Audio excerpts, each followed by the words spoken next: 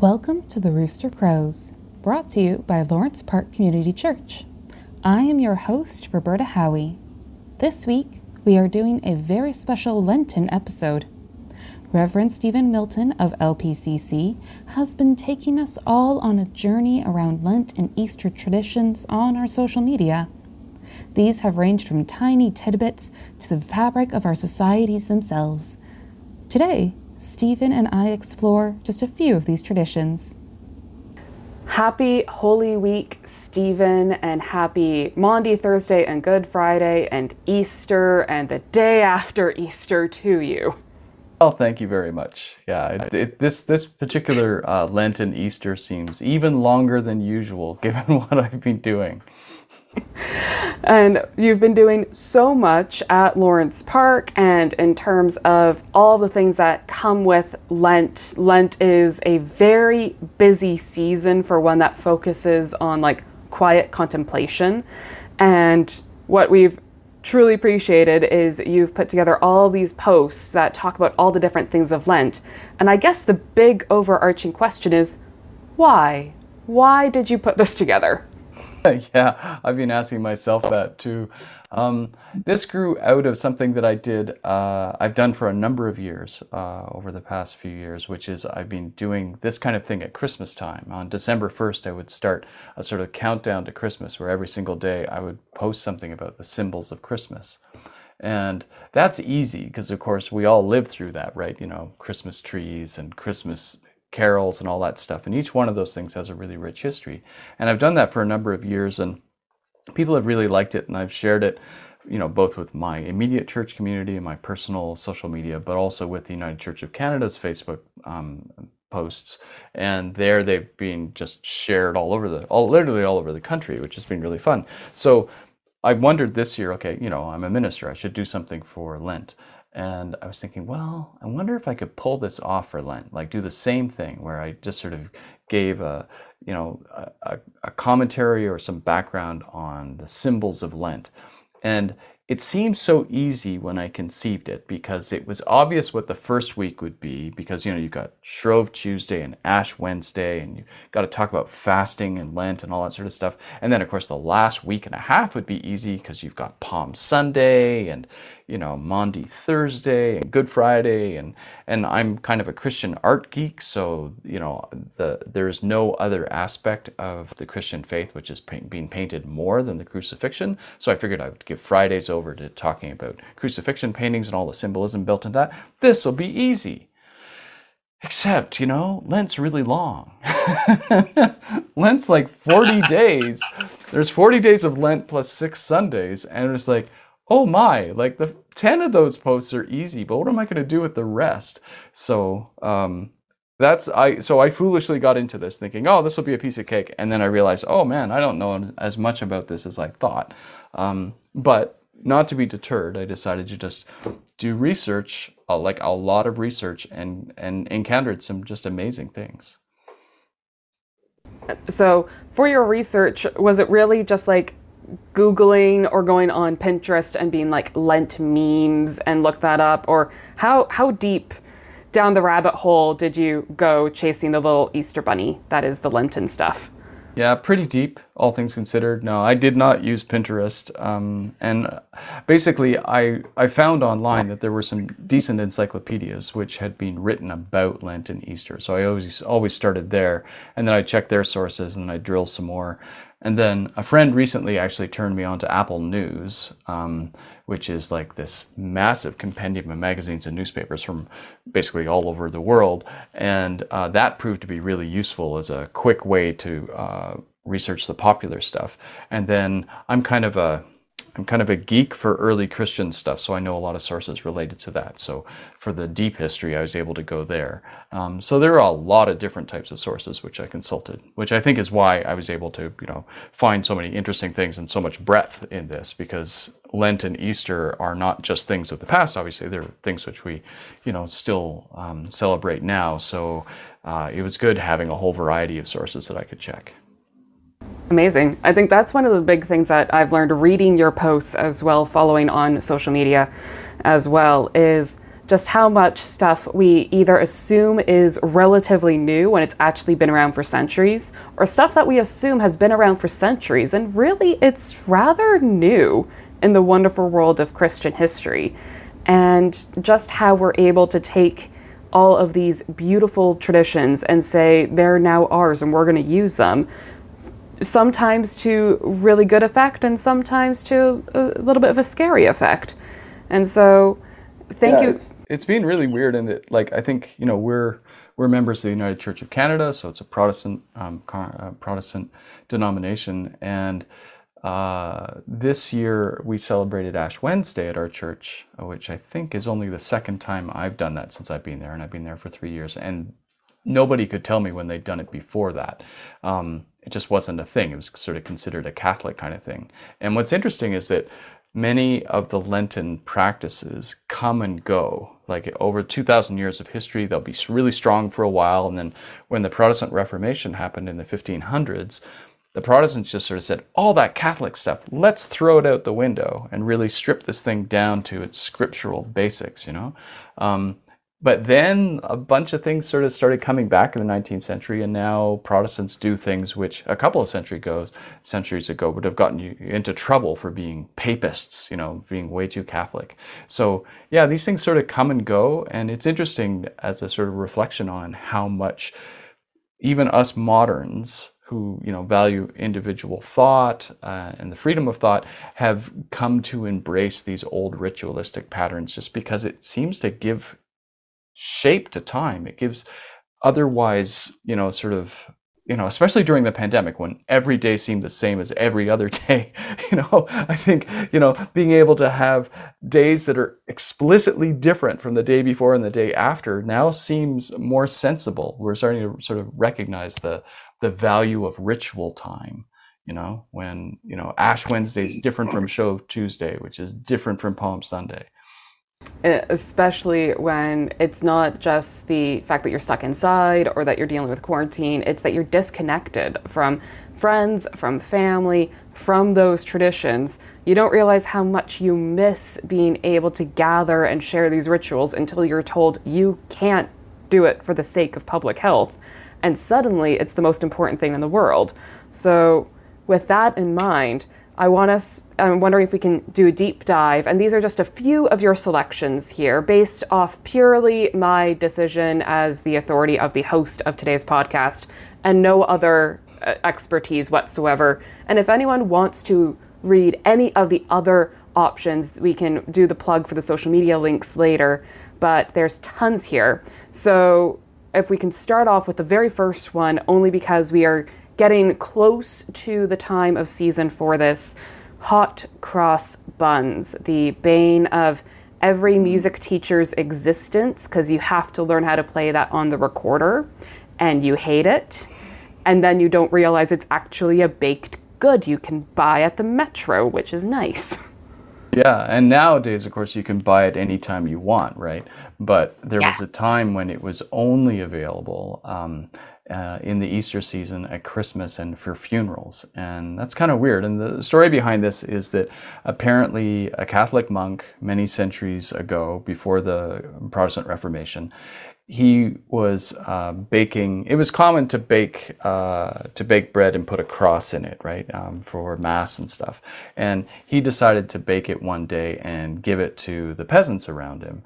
And it sort of caught on. And the thing was that the cross was considered to have, in medieval Europe, kind of magical powers, right? Like it was, people used to steal blessed communion wafers and use them as medicines and stuff. And hot cross buns, because they had the cross on it and they were made available to regular people, it got this reputation for having magical powers, or which of course they would call holy powers. So people would get hot cross buns and then they would keep them, like not eat them, but keep them and hang them up from the rafters on strings and let them just dry out over the course of the year. And that was believed to ward off evil spirits from coming into your home.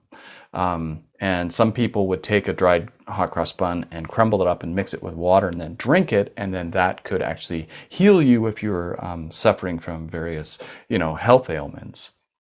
And the idea that hot cross buns had these magical properties was considered something that was, very rooted in Catholicism. So when the Brits became Protestants, they became suspicious of all things Catholic. And hot cross buns were actually one of those things which fell under suspicion.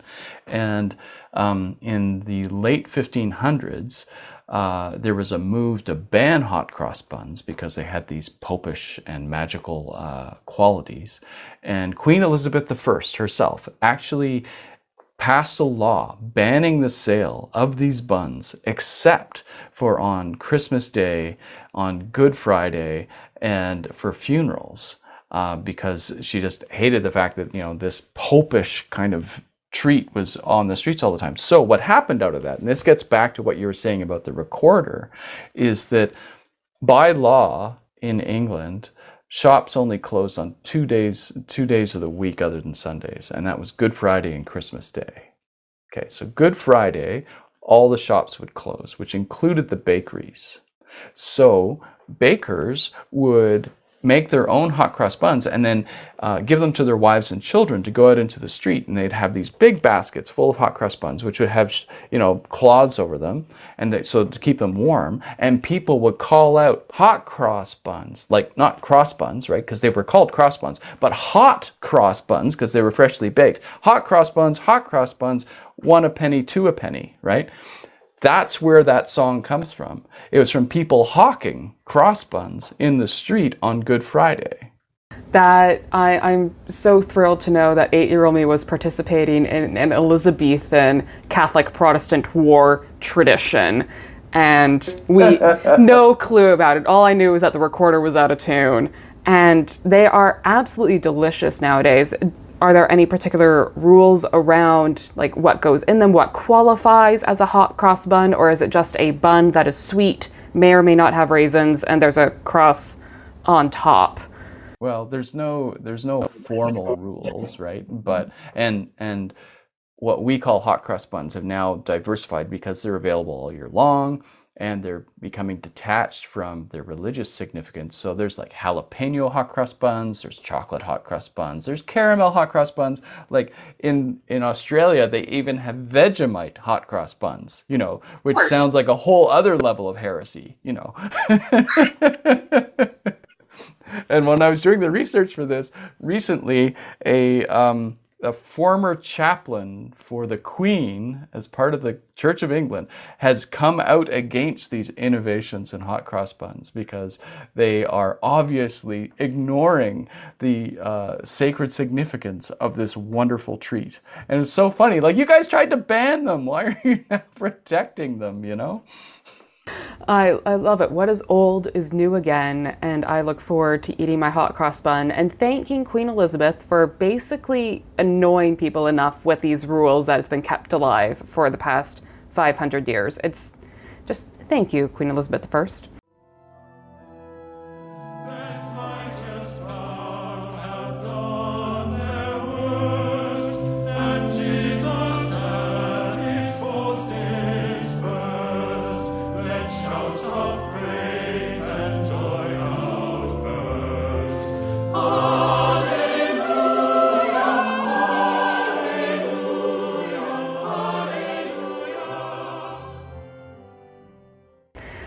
If we can, I want to flip to a slightly different idea, and this is one that you posted sort of a couple weeks ago, if I recall. And personally, I love this theory. I love talking about it because it's Easter as pagan goddess theory, the idea that we as Eastering people took Easter from ancient goddesses and basically created a new trend. And then you have always two arguments. One is 100% Easter was stolen from ancient traditions and colonized, and now you have Easter as we know it. Or you have Christians that say nothing has ever been taken from anybody in their entire lives. And it sounds like there's a little bit of room in the middle, a little bit of debate and nuance in the middle. And knowing that we don't have 4 hours to discuss it, but we totally could. I'm wondering if you want to give us the briefest bullet points on this theory so people can explore it themselves. Yeah, sure. So the idea that Easter comes from a pagan goddess comes from the Venerable Bede, Bede.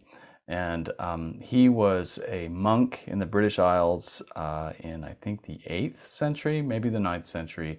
And he was trying to explain to his readers, fellow monks, about why do the British call Easter Easter when everybody else calls it variations of Passover, right? So if you look at the words for Passover in other languages, or rather Easter in other languages, like in other European languages, it's Pâques in French, or Pasqua in Italian, or Pasqua de la Resurrección in Spanish. Forgive me for my terrible pronunciation. Which makes sense, right? Because Jesus gets the Last Supper and the crucifixion happen on Passover. So it made sense that, okay, and there's all sorts of theological reasons why Jesus presents himself as the lamb that's going to take on the sins of humanity and be the Passover for humanity, in the same way that God instructed the ancient Israelites to paint the lintels of their houses with lamb's blood, which they had sacrificed for that dinner, so that the angel of death would pass over them and not kill their firstborn, right? This is part of the Exodus story. Okay, so Bede is trying to figure out, okay, why don't we call it Passover? Why do they call it Easter? And he deduces, he says, oh, well, there must have been a goddess called Ostra, and he reasons this because in the month of April was known as Ostramonaf. And so he figured, okay, well, we Christians, because we inherited the Roman calendar, we name our months after gods, right? Like January is named after the Roman god Janus, right? And the days of the week were named after various Norse gods, like Thursday is named after Thor and Friday is named after Freya, right? So to his mind, it made sense. Well, we're doing this with the other ways of keeping time, so they must have done the same thing with the months. Except what scholars have now said is, well, actually, if you look at the rest of the months of the year, it doesn't actually make sense, because what they did in those Anglo-Saxon months of the year was they named them after practical things. So there was like, August was known as the weed month, and November was known as the blood month, because that's when you would kill your animals in anticipation of winter, so you can keep them cold all winter long and eat them. And February in Britain was known as Mud Month, because in Britain it gets muddy in February, right? So what about this Easter month then? Well, Easter in Oster in Anglo-Saxon meant opening. So April was the month that things open, like, flowers open, right? So it kind of made sense. So Easter wasn't a goddess, rather Easter was just the name for opening. And that makes sense if you look at all the other months. However, later on in Britain, like in the 19th and 20th centuries, where the kind of new paganism developed, they were looking for proof that the Christians had been inspired by everything pagan, right? Anything good about Christianity was originally pagan. So they saw this reference in Bede and went, aha, perfect. The problem is that nobody else except Bede in the Middle Ages ever makes reference to Easter as a goddess. So it's like, nope, that's not where that came from. So, and if you Google Easter, pagan origin of Easter, you will find all sorts of supposed proofs leading back to Bede that this is why we have Easter. But actually, no, it was about opening. And that makes a lot of sense. Like everywhere around the world where it's springtime, people have rituals. So Easter happens to happen at springtime. So sure, there's always going to be parallels between new life provided by Christ's resurrection and the fact that spring is doing all of its wonderful things at the same time. Does that make it pagan, or is that just nature? And as Christians, we think that Jesus, the cosmic Jesus, was present and active in the creation of all nature. So why shouldn't we marry nature with Christian practices? We're actually all worshiping the same thing.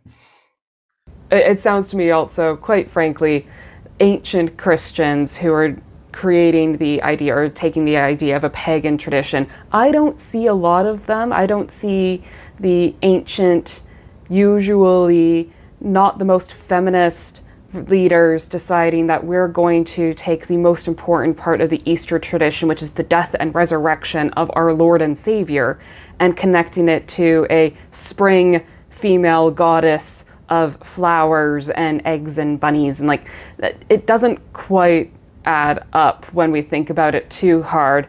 This isn't to say that the Easter tradition or that Easter traditions don't take things from other cultures. And this isn't to say that Christianity doesn't take things from other cultures.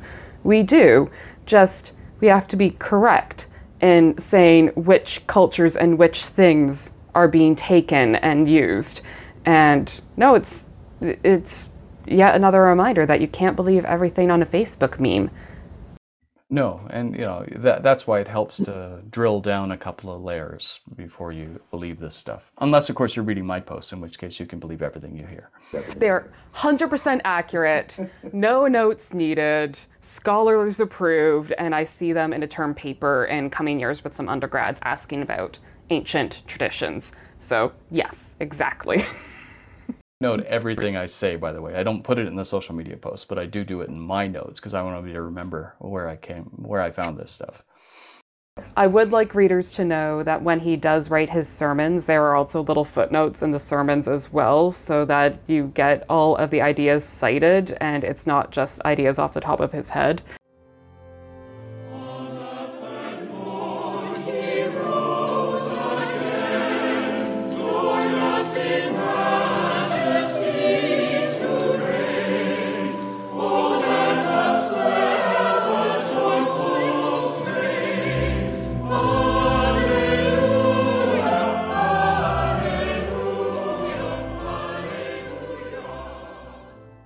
Speaking of pagan goddesses and the idea of female worship, something that I noticed again in a post a few weeks ago, and I was doing the math myself afterwards, was that there's a holiday that is specifically noted in the Catholic Church that we don't celebrate too much in the United Church and in most Protestant traditions, but it is the Annunciation. And I'm wondering if you want to touch on what the Annunciation is and why it's in Lent. Yeah. Okay. So this is one of the interesting ones because it bears on Christmas as well. So if you read the 4 gospel accounts, there are not too many things where you can say, "Aha! I know what time of year that happened." You'd think that you'd be able to say, "Aha! Well, Christmas obviously happened in December. It was winter. Blah blah blah." But actually, there's no indication of that in the Gospels at all. The only date that we can be totally sure of in the Gospels is that Jesus died at Passover. That's it. Everything else is a conjecture. But of course, people don't like conjecture. They like to fill in the blanks. So what happened was this. Jesus dies in Passover. The early centuries of Christianity, they deduced in ways which are unclear to the rest of us that the Passover on which he died happened on March 25th. Okay, which is reasonable. Like, Passover, which does move because it's based on the Jewish lunar calendar, so it moves around.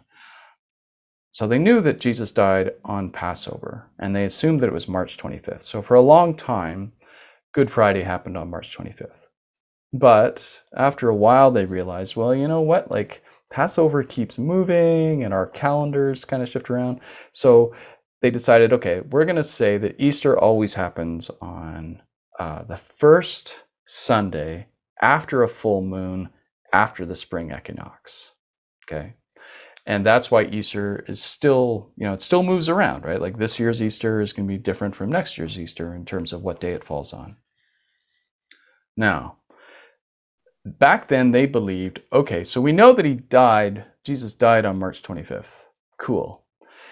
Back then they believed in that major biblical figures like Moses and David and others, they died on the same day that they were born. So if you died on March 25th, that meant you must have been born on March 25th.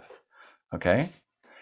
But they made this twist when it came to Jesus. They said, the really important thing about Jesus is not when he was born, but when he was conceived. Because properly speaking, that's when he really comes, God becomes a human being on the day that he was conceived. Okay? Okay, so they said, Jesus was conceived on March 25th. That's the Annunciation. That's when the angel Gabriel appeared in front of Mary and said, hey, guess what? You've been chosen for this fantastic new position as the Mother of God. Congratulations. And she says, okay, I'll do it. Awesome. So Catholics to this day still celebrate the Annunciation on March 25th. Now, if you do the math and you say, what day would Mary give birth if she had a 9-month pregnancy? You end up with December 25th. You know, it's funny, when I posted this on the United Church of Canada's Facebook site, there were all sorts of comments about this. And some people said, you know, just proving even more that the church is full of it, because this logic makes no sense at all. But, you know, the funny thing is, okay, granted, like, you know, we don't know why they chose March 25th. And I mean, it used to be the Roman day of spring, so that probably had some influence on it. But basically, you know, what they were trying to do was think holistically, right? So, you know, you die on the same day that you were born. That's like saying that this moment in time is connected to a previous moment in time. That's the kind of ecological thinking which we are encouraging our civilization to have, right? Like we're saying, you know, you got to understand that what you do to the oceans in Peru will have an effect on the weather in New York, right? So when we say, oh, well, this is silly, superstitious, you know, calendar nonsense, let's keep in mind that a little more holistic thinking on our part could have prevented us from making such a mess of the world as it is now. Yeah, and I think there's something important in, especially when we deal with Easter and we deal with this particular season. The Lenten season is full of mystery, of being able to just say, yeah, it's kind of mysterious. And not all of it would last a scientific panel of our peers, but that's okay this season. We're allowed to let that just be a little bit mysterious. And that's such an important part of it. Yeah, no, exactly. I mean, I think a greater appreciation of mystery would help us, because it encourages humility, right? You know, if you talk to any scientist, they'll say to you, "Oh, I hardly know anything about the field that I study," and even the best of my field hardly knows anything, because for every question answered, there's another 10 questions which get asked, right? Whereas socially, we tend to think, oh, science has got all the answers and they've got it almost all locked up. That's not at all the way it works. You know, in science, as in philosophy and religion, mysteries abound. And once you realize that, you become humble and more open to learning things rather than less.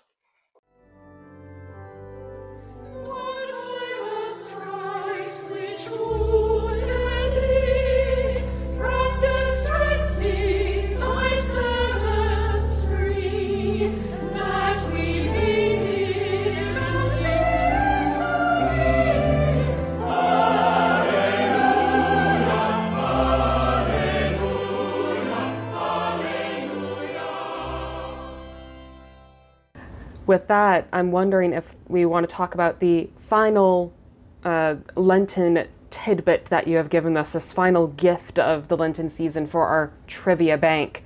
The modern calendar at large, influenced by the idea of Lent, which is both a very big idea to swallow, and also considering that we've gone everywhere from hot cross buns to the Annunciation to whether or not it's a pagan goddess, it fits right in with our theme.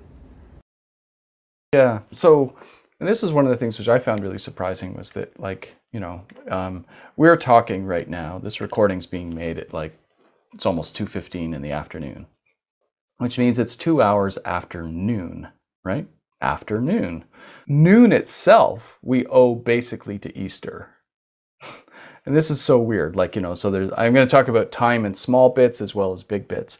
The small bit is that if you read the New Testament and you read the gospel accounts of Jesus' death on the cross, it says that noon, at what we would call midday, the sky went dark until 3 o'clock, and then Jesus dies. And so for monasteries and monks in monasteries, for centuries after that, they celebrated a series of masses and prayers over the course of the day, basically every 3 hours.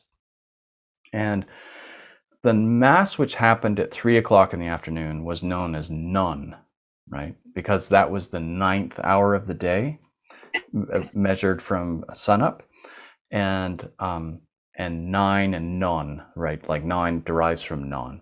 So None, like as in 0.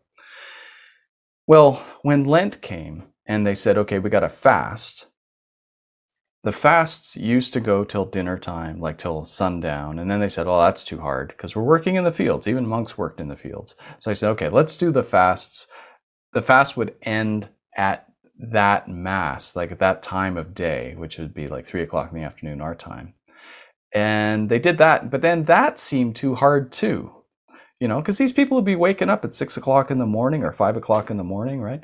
And working hard all day in the fields and milking and all that stuff. So slowly, they knew that they couldn't end the fast until non.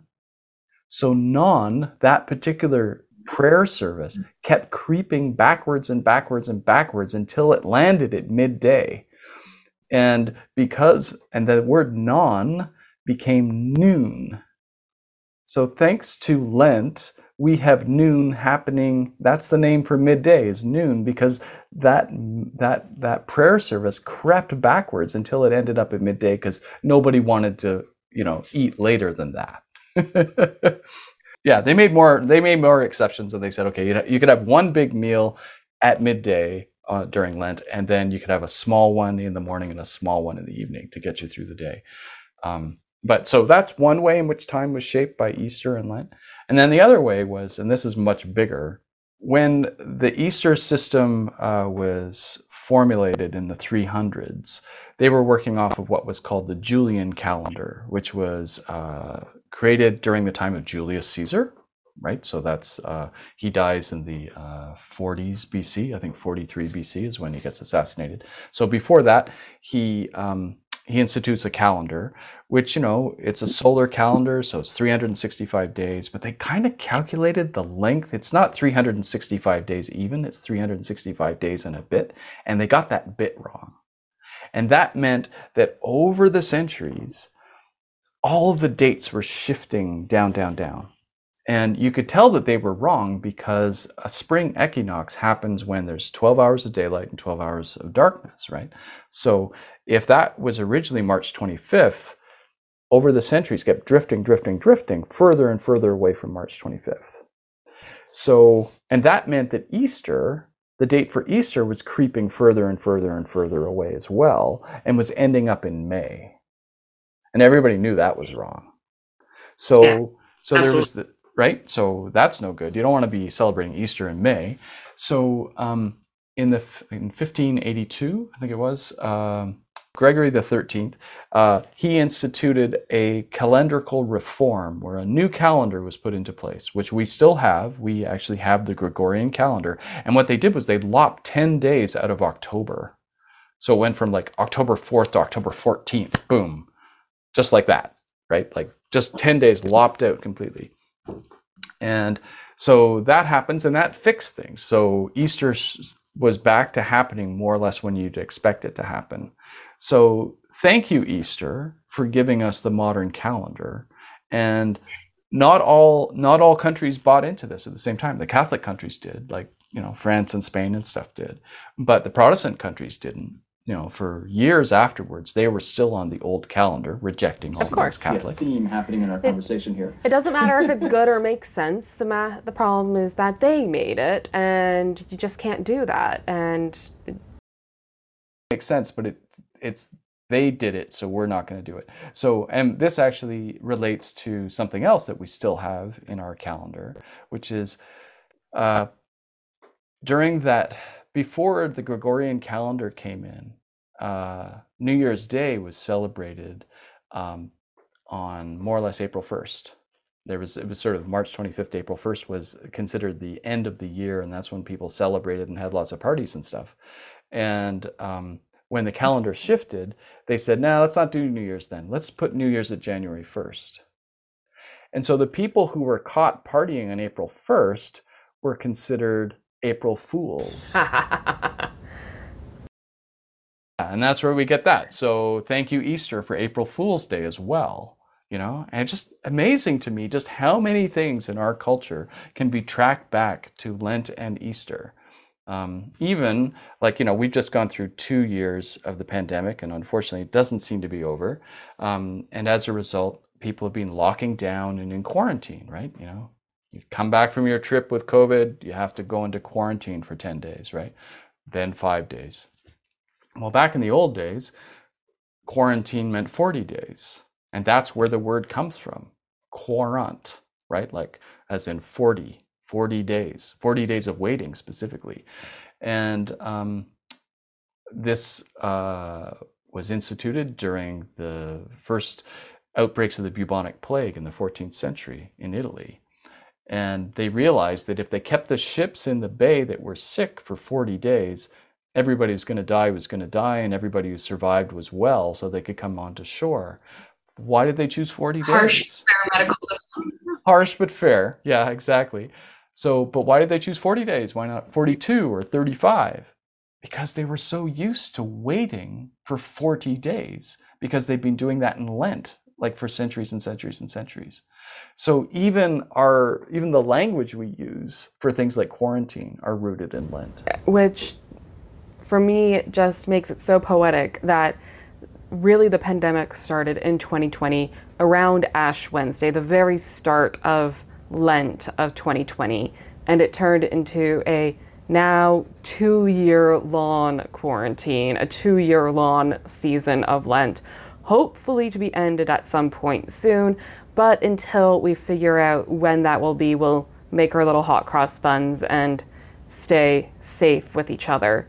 Thank you, Stephen, for sharing both your time and your talents with us. It has been a pleasure having you on air here today. If you wish to find more information about the Lenten posts, you can see them on our Lawrence Park Community Church Facebook page. You can find that link and our website in the description of this podcast. That is it from us here at the Rooster Crows. Thanks for joining us, and we will see you soon.